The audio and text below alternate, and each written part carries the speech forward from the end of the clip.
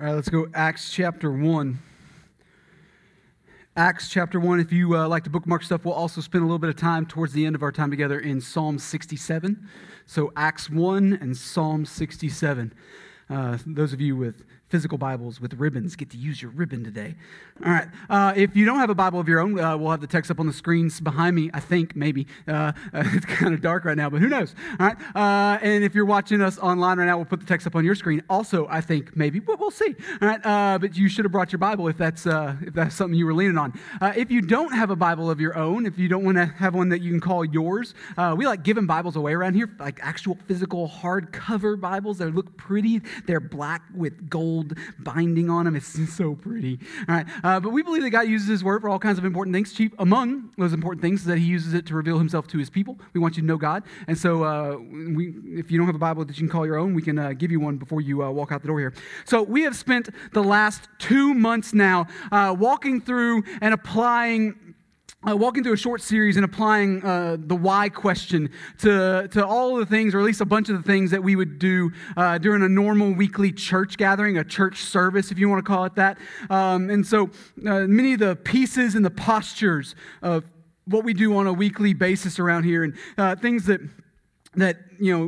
people would immediately identify that's what a church service is. And so we're kind of channeling our inner 4-year-old or inner toddler for a while and just asking the why question. Why do we do this? Why do we do that? Or maybe more specifically, why do we do this thing in that specific way? All right? And so we're just kind of asking that why question over and over again. And our hope is to not only make some sense out of why we do these things, the reasoning behind why we do these things, but the best case scenario is to actually begin to understand these things in such a way that we come to love them as good things that have been handed down to us, entrusted down to us, something that somebody had thought through at some other point in time, whether that was only a couple of months ago or that was a couple of generations ago. Somebody put some thought into it and said, this is the best way to walk. And so maybe we kind of dumb lucked our way into doing those things, but for whatever reason, God has kind of protected us, and it's just been good. And so our hope is to not just understand these things, but actually come to love these things. And so we want to lean into them whenever they prove themselves to be good things. All right, that's what we want to do. And so we have faithfully navigated our path through a number of topics so far. We talked about why we proclaim the Scriptures and why we gather at all. Like that's something that some people just assume is like something we do when we can. No, it's a fundamental piece of who we are as a people. We are a gathered church. And so we talked about that. We talked about why we proclaim. We talked about why we sing. We talked about why it's important for us to do things like baptism and the Lord's Supper with the whole congregation gathered. Those aren't just actions for the sake of actions. Those have a congregational piece to them. And then last week we talked about the posture of hospitality, right? The posture of hospitality, specifically hospitality in the church. We saw that hospitality is not the same thing at all to its close cousin called entertaining.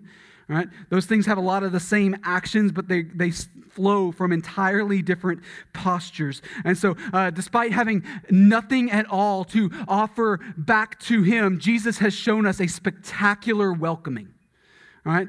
He provided for our need and drew us close to Himself. And so hospitality in the biblical sense has nothing to do with entertaining. It can have some similarities, but they are not the same thing at all because they stem from entirely different things. And so just like hospitality, though, I want to, just like it's a posture that leads to 1,000 actions, I want to look at one last thing this morning. Another posture that leads to actions, and call it item number 9, if you will. But I think it bears a lot of weight on who we are and how we do church, if you want to call it that. This morning I wanted to look at why we send and go. Why we send and go. Or we can say it another way. I think that a mission-first posture is a fundamental piece of what God calls every single church to be. A mission-first posture is a fundamental piece of what God calls every church to be. And I think I can show you that in the text. So join me in Acts chapter 1. Acts chapter 1. So at this point in the story, if you don't understand the context, Jesus has been put to death on the cross. He's been buried in a borrowed tomb. And then by Sunday morning, he's suddenly alive again. All right? As you can probably imagine, that caused some things to get said.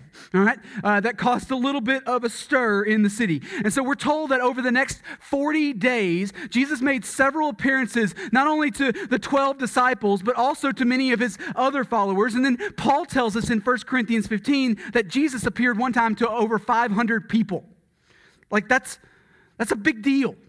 Jesus' resurrection appearances are far from some singular, isolated event. He's proven that he's not just some ghost. He's been bodily raised, right? He's been eating fish for breakfast and allowing dudes to poke him in the side, right? And so, like, he's actually been raised from the dead. He's gently restored Peter by this point, even though Peter's part in the crucifixion story was an absolute train wreck, right? Right? Proving that there's grace and restoration even for the train wreck. Jesus has also on multiple occasions by this point proven that they don't know their Bibles very well, because if they did know their Bibles very well, they wouldn't have been so surprised by what Jesus came to do. All right? That's kind of Luke's aim in his gospel account. It says Jesus' role as the spotless lamb who was slain and then raised again, it wouldn't have caught them off guard if they had only believed Moses and the prophets. And now in Acts 1, we finally made it to the end of that 40-day period, and Jesus is getting ready to ascend into heaven, and he's promised the coming of the Holy Spirit, which is a gigantic deal that we don't have time to get into. But we see this happen in verse 6. Acts 1, starting in verse 6, Jesus says, or we see this, Luke tells us this. He says, "So when they had come together, they asked him, 'Lord, will you at this time restore the kingdom to Israel?' And he said to them, 'It is not for you to know times or seasons that the Father has fixed by his own authority.'" All right, so what do we see here? Like, what jumps out the page to us? Well, we still see that despite all the things that they've walked through, they still are thinking in terms of earthly kingdoms, right? That's what's going on. After 3 years of public ministry with Jesus, after watching him willingly and even joyfully go to his death on the cross, after experiencing about 6-ish weeks of Jesus ain't dead anymore moments, they're still somehow missing the point, right? They still think that Jesus' greatest work involves like earthly thrones and the overthrow of all their political enemies. That's still what they're aiming at here. Hey, Jesus, now that you so thoroughly handled that, sin and death thing for us, how about you do something about our real problem here, those dirty old Romans? It's high time for Israel to rise again. Come from a part of the country that gets said a lot. I mean, think about it, Jesus. We could do a lot of really good things if you would finally take your place on this earthly throne. Got some plans. You need a good number 2, right?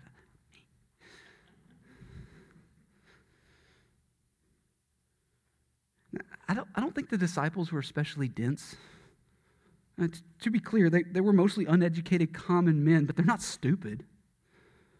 Far from it, actually. Like later on, once Jesus finally straightens out, these guys are going to turn the world upside down.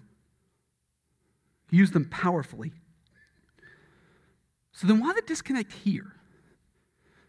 What's going on in their heads, in their hearts that causes them to miss this so terribly? Like, why are they still so focused on an earthly kingdom, even while standing next to the king who just changed their eternal realities? What's with the disconnect? I think it's because the disciples were actually normal people. I think it's because they're normal people. They thought that their greatest need from Jesus was the problem they were currently looking at. And I don't know about you, but I'm guilty of that more often than I like to admit. Anybody else?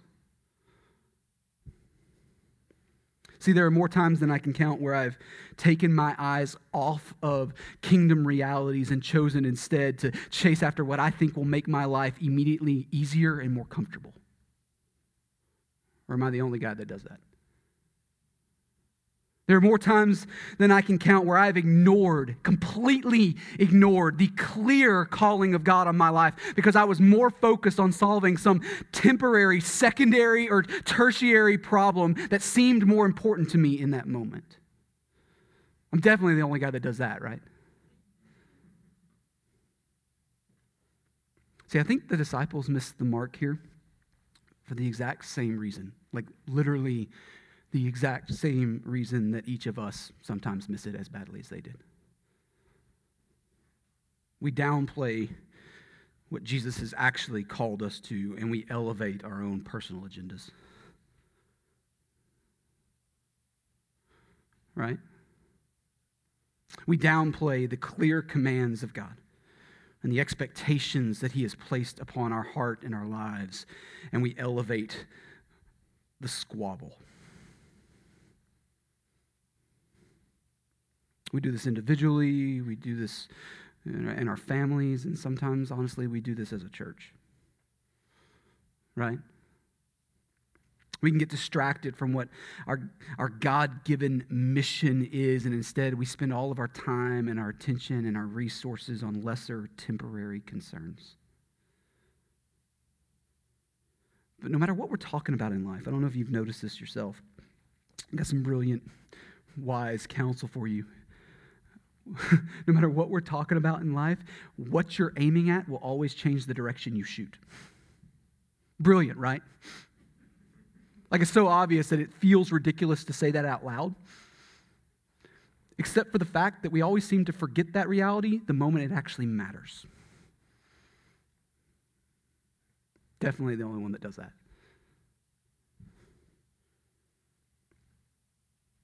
A subtle shift away from our mission, even by just a degree, will always, and I mean always, flesh itself out in chasing after and celebrating something other than what we've actually been called to chase after and celebrate.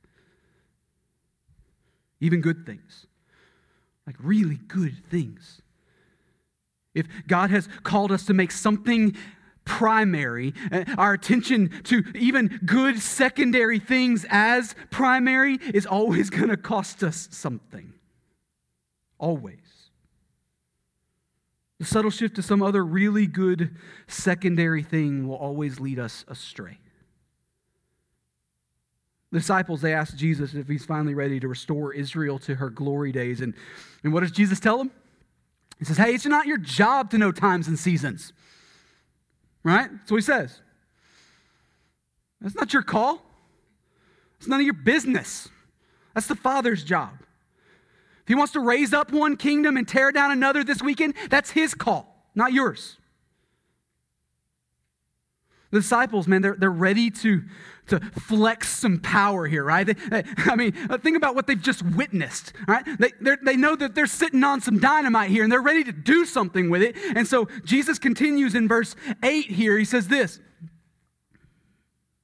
but you will receive power when the Holy Spirit has come upon you, and you will be my witnesses in Jerusalem and all Judea and Samaria and to the end of the earth. He says, you want earthly power? I've got an even greater power for you. The Holy Spirit will come upon you and enable you to do everything I'm commanding you to do, calling you to do. You are to be my witnesses. My witnesses. Your job is not to know when earthly kingdoms will rise and fall. Your job is to tell everyone making up all of the earthly kingdoms out there about me and the reign I have over an eternal kingdom. That's your job. Tell all the other kingdoms about the king who has now arrived. He says, you will be my witnesses in Jerusalem and all Judea and Samaria and to the end of the earth. And there's no telling how much ink has been spilled over this verse in those locations. All right? the more commentaries you have and the more study Bibles you have, the more opinions you've got over what people think that verse 8 means here. So everybody's got an opinion to share on Acts 1:8. And so people usually want to try to make it as some kind of grandiose blueprint for the cause of missions work. All right? In other words, we'll focus on this location, and then once we get things kind of solid here, that'll then allow us to focus on this location over there. And so step 1 will lead to step 2, and then step 3, and step 4, and so forth, right? That's typically how that goes. And so others, though, they look at verse 8 here, and I think probably rightly have pointed out that the book of Acts kind of follows this same trajectory. All right, a lot of other people want to point to verse 8 and say, yeah, that's the point. It's a roadmap for what they're about to experience throughout the rest of the book of Acts. And so, and that's kind of true. The church began in Jerusalem, and then it spread out from there to the larger region of Judea and neighboring Samaria. And then after that, pretty much the back half of the book of Acts is really about Paul and his disciples taking the gospel to all the other parts, or at least some other parts of the Roman Empire. That's kind of the way the book of Acts plays out if you're familiar with it. That theory kind of makes some sense. I get it. The problem, though, with trying to make that theory the exegetical point of Acts 1:8 is that it really seems to ignore the reality that the early church was largely disobedient to what God had called them to do. An argument can be made, a pretty solid argument can be made, that the persecution that we see happen in Acts 8 that scatters the church to all these other places, we can make the argument that was God finally moving them. In fact, I think it's the best argument. The early church, man, they seemed reticent to step out of what was comfortable to them and finally be obedient until the day that, the persecution heated up and everybody scattered. God finally got them to move. So while verse 8 does technically give us a trajectory for the rest of the book of Acts, I mean, it's not untrue. I personally think, though, that the best way to interpret it is to kind of read it the way that the original audience would have probably heard it. When Jesus is saying these words to them, they're standing on the Mount of Olives just outside of the city of Jerusalem. And so when he says, "Go be my witnesses in Jerusalem," like they're looking at the city. Like it's just there. Like they could probably throw a rock and hit the wall.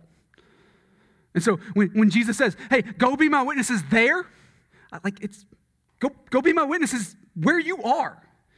Like I put you here, do something with it, right? We can step away from the disciples for a second. Like that's no less true for us. Like this doesn't have to be a first century thing. This is a God's people at all times thing. If God has put you somewhere, then that means it's your job to be a witness wherever he has put you, right? To be a witness to Jesus in that location. But it's not just that location. Jesus didn't just limit it to Jerusalem. What does he say? He tells them to be witnesses in Judea too. Judea was the name of the Roman province that Jerusalem was in. It had a lot more history than that, but that's kind of the way it was used in the first century. And so it was the location of most of the Jews. The diaspora had scattered some Jews well beyond just Judea. That's certainly true, but most of the Jews lived in the region, in the province of Judea. And so all of the remaining disciples, the other 11, we think were from Galilee, which was a Judean village, all right? And so it's just kind of a part of their region. And so witnessing to Jesus wasn't restrained to the one location they were in. It moved out from that location to all the other locations, right? In other words, I mean, get entrepreneurial about this. Like, start thinking of next steps now. The kingdom goes forward.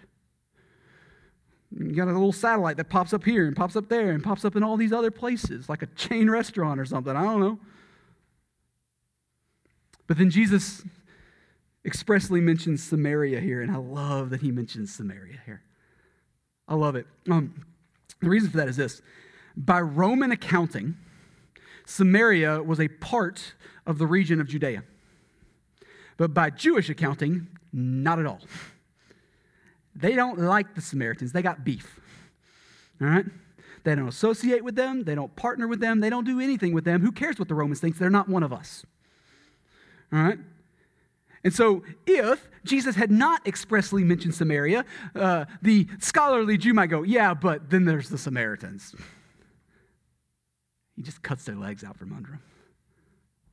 I love that he cuts their legs out from under them. Whatever might have kept them at arm's length before now is less than a back burner issue. It's gone. It's completely gone. It says, my calling on you supersedes all of your cultural problems and your nonsense. That's probably not good for that microphone. I'll put that there. All right. It says, my calling on you supersedes all of that stuff. And so your job is to go tell them about me and what I've done. Who cares what problems you've got? Who cares what beef you think you have? You got a job to do. They need to know about me. But then finally, Jesus takes it to the last step. He says, you're to be my witnesses to the end of the earth. There's some higher level scholarly debate over whether or not Jesus means the entire world in that moment, or if he's just kind of speaking of the rest of the Roman Empire. We could say it this way, the rest of the known world. And if you hold exclusively to the Acts 1:8 is just the trajectory for the rest of the book of Acts view, well, then you kind of have to land there that it's just the known world. And to be fair, we do see that the gospel kind of makes its way to some of the furthest reaches of the empire by the end of the book of Acts. That's absolutely true. But there's also a lot of the empire that the gospel doesn't make it to before the end of the book of Acts. In fact, the majority of the empire. It had worked its way through the eastern half of the Roman Empire, but there wasn't much, if anything at all, going on north and west of the city of Rome. If you look at a map of the Roman Empire, there's a lot north and west. A whole bunch. Paul had worked several years after the book of Acts comes to an end before we know that he dies. But as far as we know, the gospel doesn't even make it to Spain before he's eventually executed. Let alone places like Gaul and Britain. And so, again, I'm inclined to think that Jesus is speaking here of something much broader than just the Roman Empire. And secondly, I'm really thankful that he is. Right? I don't know if you know this. This ain't Rome. Right? See, every Christian in this room is a beneficiary of a gospel message that was not limited to the Roman Empire. The good news eventually made its way all the way to us. That's great news.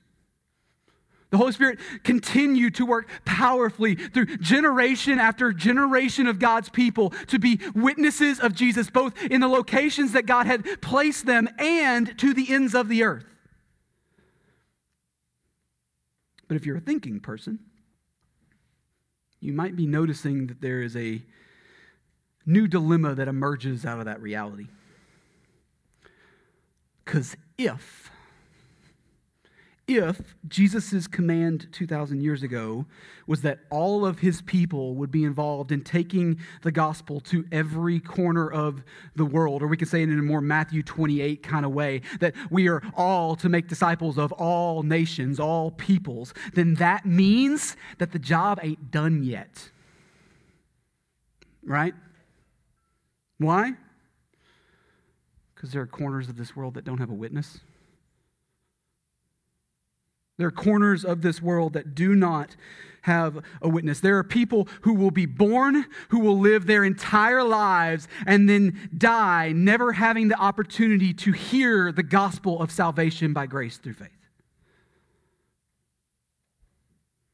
I think I got some slides for us this morning. An organization called the Joshua Project estimates that there are roughly 17,400 distinct people groups in the world. And that's obviously an estimation for sure, but like when you start attempting to divide it out by location and by culture and by language, they come up with roughly 17,400 distinct people groups. They also estimate that more than 7,400 people groups are considered unreached, meaning that they do not have enough believers in their culture to evangelize themselves. Usually that means less than 2%. Some, obviously, of those groups have peoples from other cultures attempting to reach them. We call those people missionaries, right? But the culture isn't considered reach until it has an indigenous church producing its own missionaries. Most of those 7,400 people groups don't even have missionaries attempting to reach them. And so that leads us to slide 2 there. It says 41% of the world's population has zero access to the gospel. There's so little work going on there, if any at all, that the majority of the people in that group have zero chance of hearing the gospel before they die. They don't even have the chance to respond to Jesus in saving faith. And so I'm just going to stay quiet for a second and let that take its full effect. Right? Like, does that need to be hashed out at all, or is that weighty enough on its own?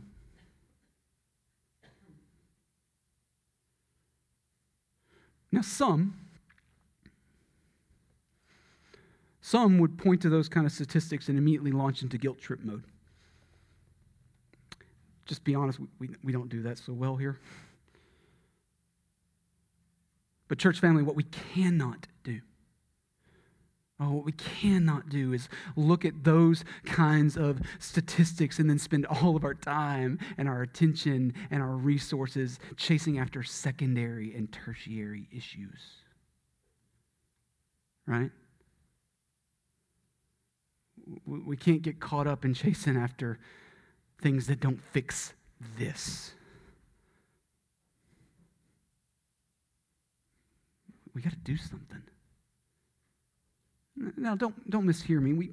Doctrine must be defended. There are plenty of hills worth dying on. On top of that, it is neither wrong nor sinful to spend attention and resources on what we're doing here. We have an equal calling on our lives to make disciples, like faithfully make disciples in our Jerusalem and our Judea. That's important too. God has placed us here. We got a job to do here. But what we're aiming at will always change the direction we shoot. Right?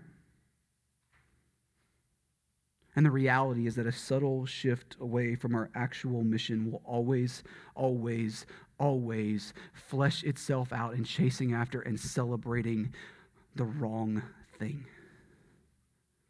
Something less than what we've actually been called to chase after and celebrate. A mission-first posture is a fundamental piece of what God calls every single church to be.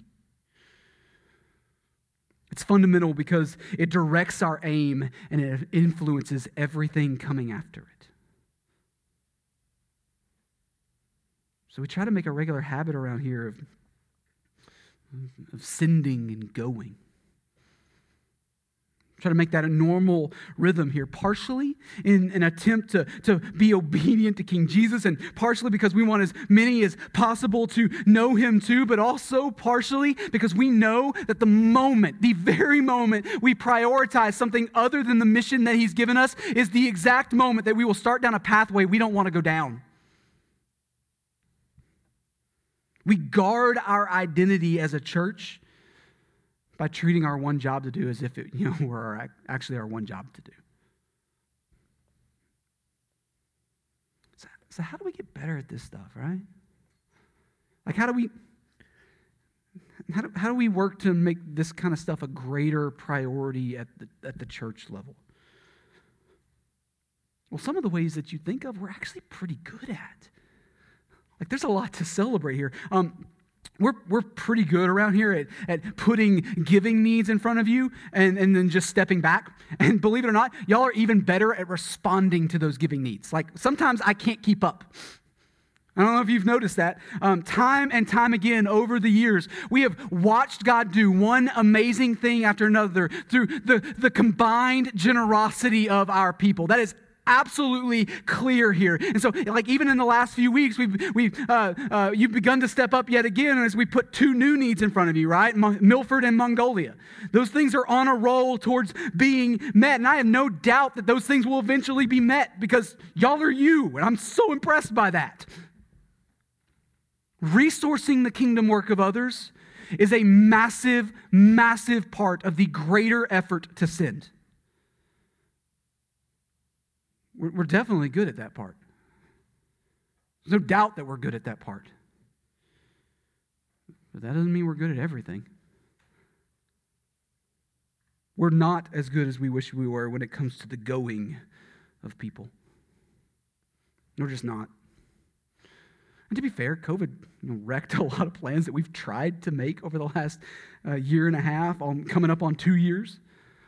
The real world doesn't play out in a vacuum. I stood right here in January and tried to cast a big vision for all these grand summer mission plans, right? Those things aren't happening either. COVID kicked them to the curb. I wish we could have done some of those things. But if we're not careful, we'll end up letting these past 2 years wreck a lot more. We'll allow the posture of I just can't right now to become normative. We'll allow things that are hurdles in this season to become walls in future seasons.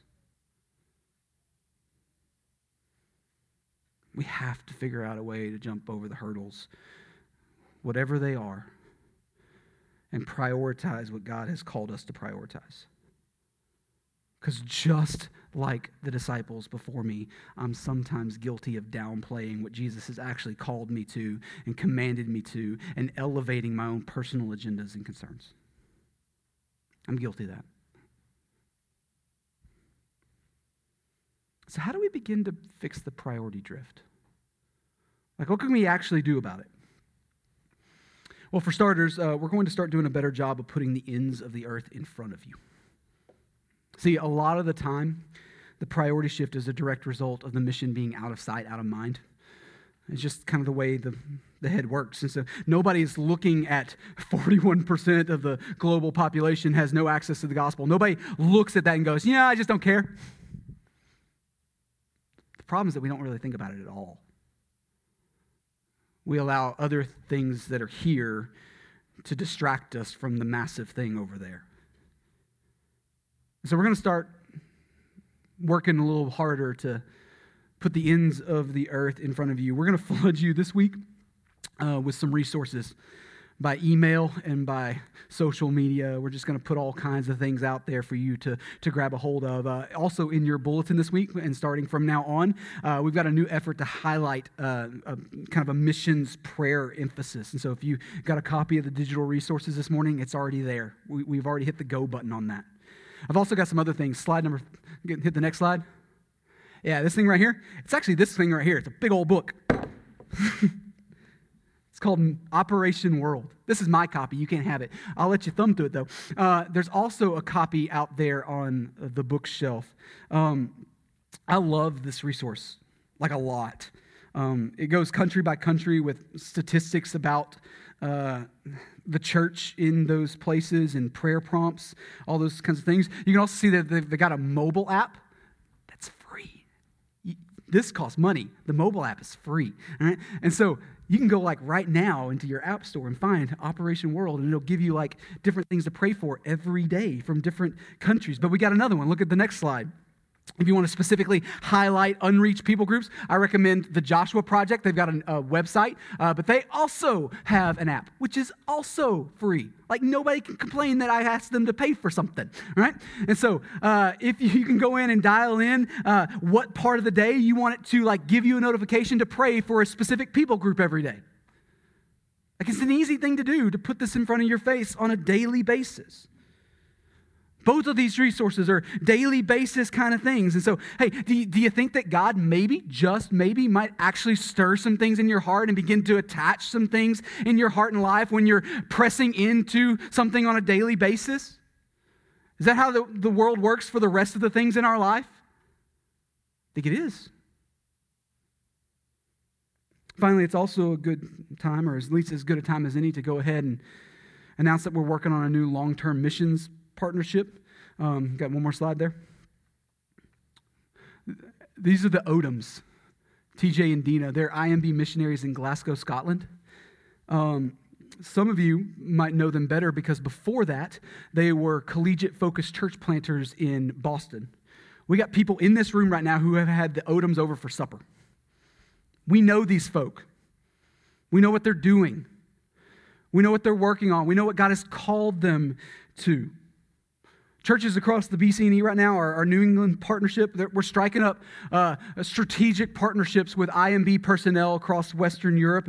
And so we've been asked to consider doing the same thing, partially because Western Europe is a lot like New England in a lot of ways. I think we got something to offer when it comes to mission work.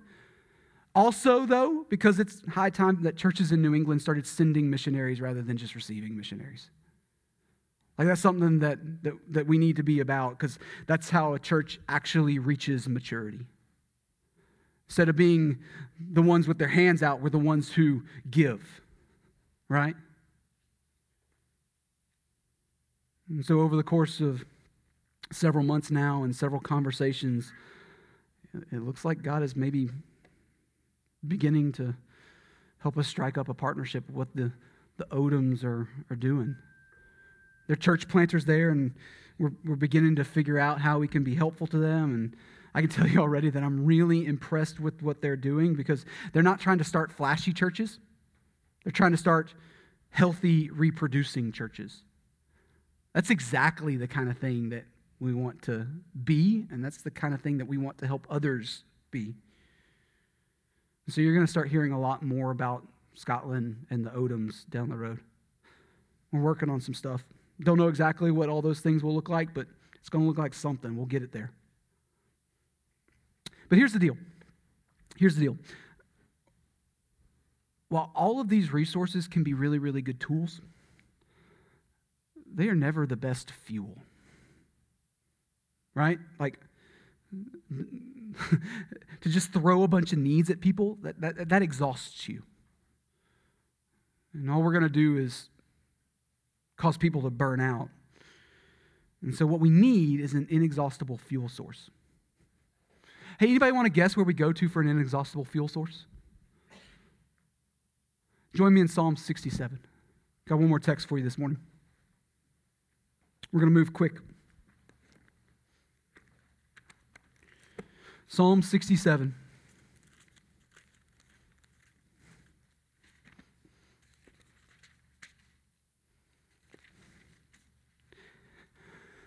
The psalmist says this to the choir master with stringed instruments, a psalm, a song. May God be gracious to us and bless us and make his face to shine upon us, Selah. That your way may be known on earth, your saving power among all nations. Let the peoples praise you, O God. Let all the peoples praise you. Let the nations be glad and sing for joy, for you judge the peoples with equity and guide the nations upon earth, Selah. Let the peoples praise you, O God. Let all the peoples praise you. The earth has yielded its increase. God, our God, shall bless us. God shall bless us. Let all the ends of the earth fear him. All right, so pop quiz. What is the inexhaustible fuel for the task of missions? What is the only thing capable of actually sustaining disciple making to the ends of the earth? It's the glory of God. It's the glory of God. It is a hunger for the expansion of his fame to all peoples. It is a hunger that begins first and foremost in himself, because he's actually passionate about this. And then it flows naturally out of every single heart that has seen him for who he is. That'll drive missions. He is good and lovely and altogether wonderful, and the rest of his creation needs to know it. They have to know it. Every sinner currently separated from him needs to be shown his beauty and his grace. They all need it. I don't normally make a habit out of reading quotes to you, but this one's too good to pass up. And so about 15 to 20 years ago, John Piper set this foundation for why missions matters. I don't know if we got it on the screen, but I got it here. It's a longer one.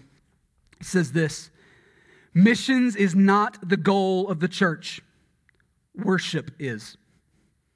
Missions exists because worship doesn't. Worship is ultimate, not missions, because God is ultimate, not man. When this age is over and the countless millions of the redeemed fall on their faces before the throne of God, missions will be no more. It is a temporary necessity, but worship abides forever. Worship, therefore, is the fuel and goal of missions. It's the goal of missions because in missions we simply aim to bring the nations into the white-hot enjoyment of God's glory. The goal of missions is the gladness of the peoples in the greatness of God. The Lord reigns, let the earth rejoice, let the many coastlands be glad, Psalm 97. Let the peoples praise thee, O God, let all the peoples praise thee, let the nations be glad and sing for joy, Psalm 67. But worship is also the fuel of missions. Passion for God and worship precedes the offer of God in preaching. You can't commend what you don't cherish. Missionaries will never call out, let the nations be glad, who cannot say from the heart, I rejoice in the Lord. I will be glad and exult in thee. I will sing praise to thy name, O Most High. Psalm 104. Missions begins and ends in worship. If the pursuit of God's glory is not ordered above the pursuit of man's good and the affections of the heart and the priorities of the church, man will not be well served and God will not be duly honored. I am not pleading for a diminishing of missions, but for a magnifying of God. When the flame of worship burns with the heat of God's true worth, the light of missions will shine to the most remote peoples on earth, and I long for that day to come. Church family, sending and going are not things we do as a nice side project for the few who might be called. They are the knee-jerk reactions to hearing the news that there are some on this planet who don't know him yet. That's what it is. And the more and more and more we feast upon and celebrate the goodness of his glory, the more and more and more we will gladly spend ourselves for the sake of magnifying him. It won't be costly for us in that moment. It'll be the most natural thing that we could ever possibly do. It's not something we'll have to think about and weigh the cost. It's something that we can't contain, that we must respond to.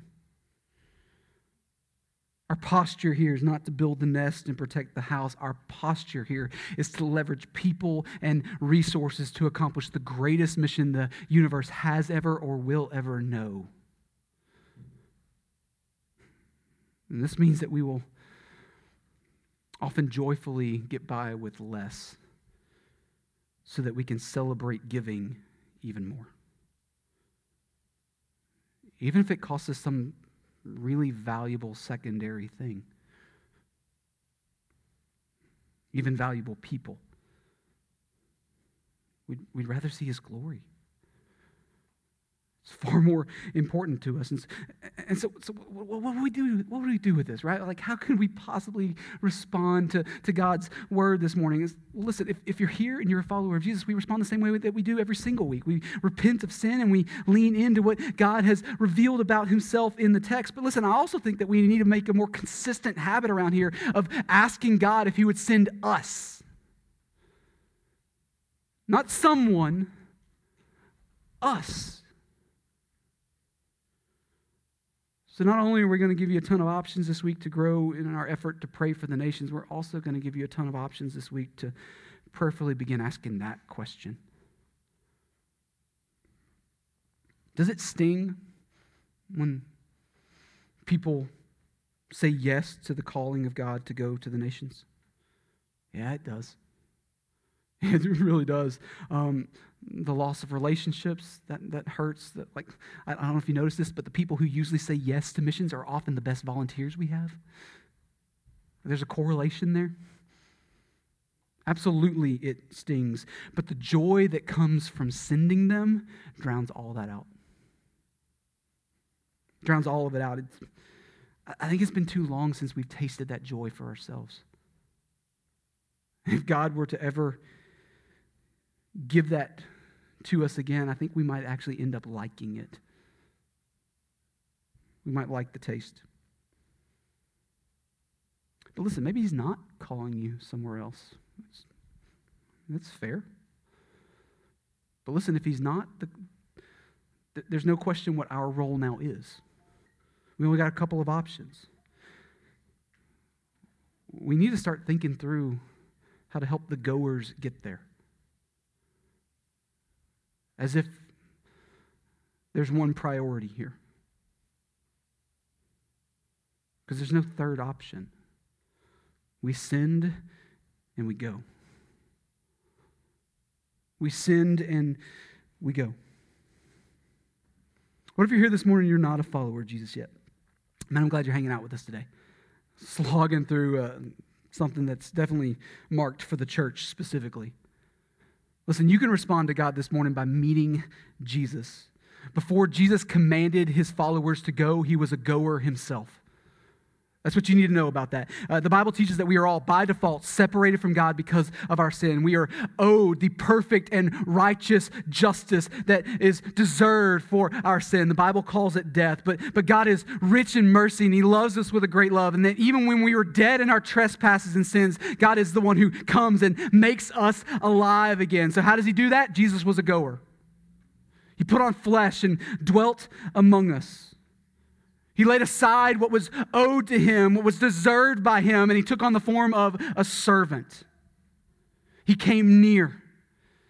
He provided for your every need. He lived a sinless life that neither you nor I are capable of living. He died on the cross as an innocent substitute to make payment for your sin. And he was raised again from the dead as a vindication of his perfect and sufficient righteousness. And now, as the one who conquered both sin and death, he calls on you in this moment to respond to him in repentance and faith. Repentance is a churchy word, but it means to turn away from all of your efforts to be Lord and King over your own heart and life, and instead trust him instead as Lord and King. Faith is another Bible word, churchy word, but it's just the Bible's word for trust. It's a trust that lays down all of your attempts to pretty yourself up before him and instead trust his work on your behalf to save you. You can do that this morning. You can meet Jesus. I'm going to pray. We're going to sing. That's a moment set aside for us to begin to put action to whatever God might be stirring in your heart. And I'd love to be helpful to you. I will be standing down front here if you want somebody to talk to. But whoever you are, however God is calling you to respond this morning, let's respond together as a church family. Father, you're good to us.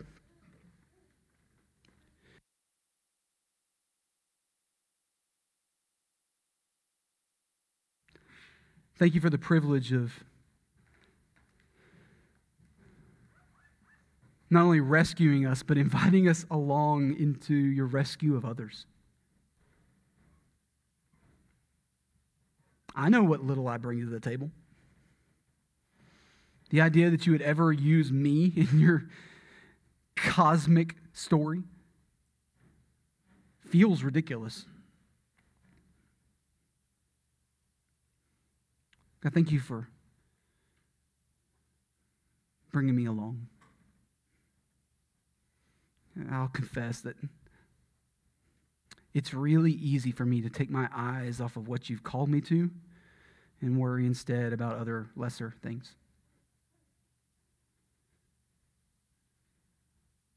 Not that those things don't matter. They matter less. Guard my attention. Help me not get distracted. Help me prioritize things the way they ought to be prioritized. God, would you maybe send me? I don't know what that looks like. And you may say no. Help me take the next step and send others. Oh, but may I never doubt what you would do. Would you help us as a church family not only celebrate the good things you've done through our sending of others, but maybe send some of us as well. You've been good to us. Would you be better still?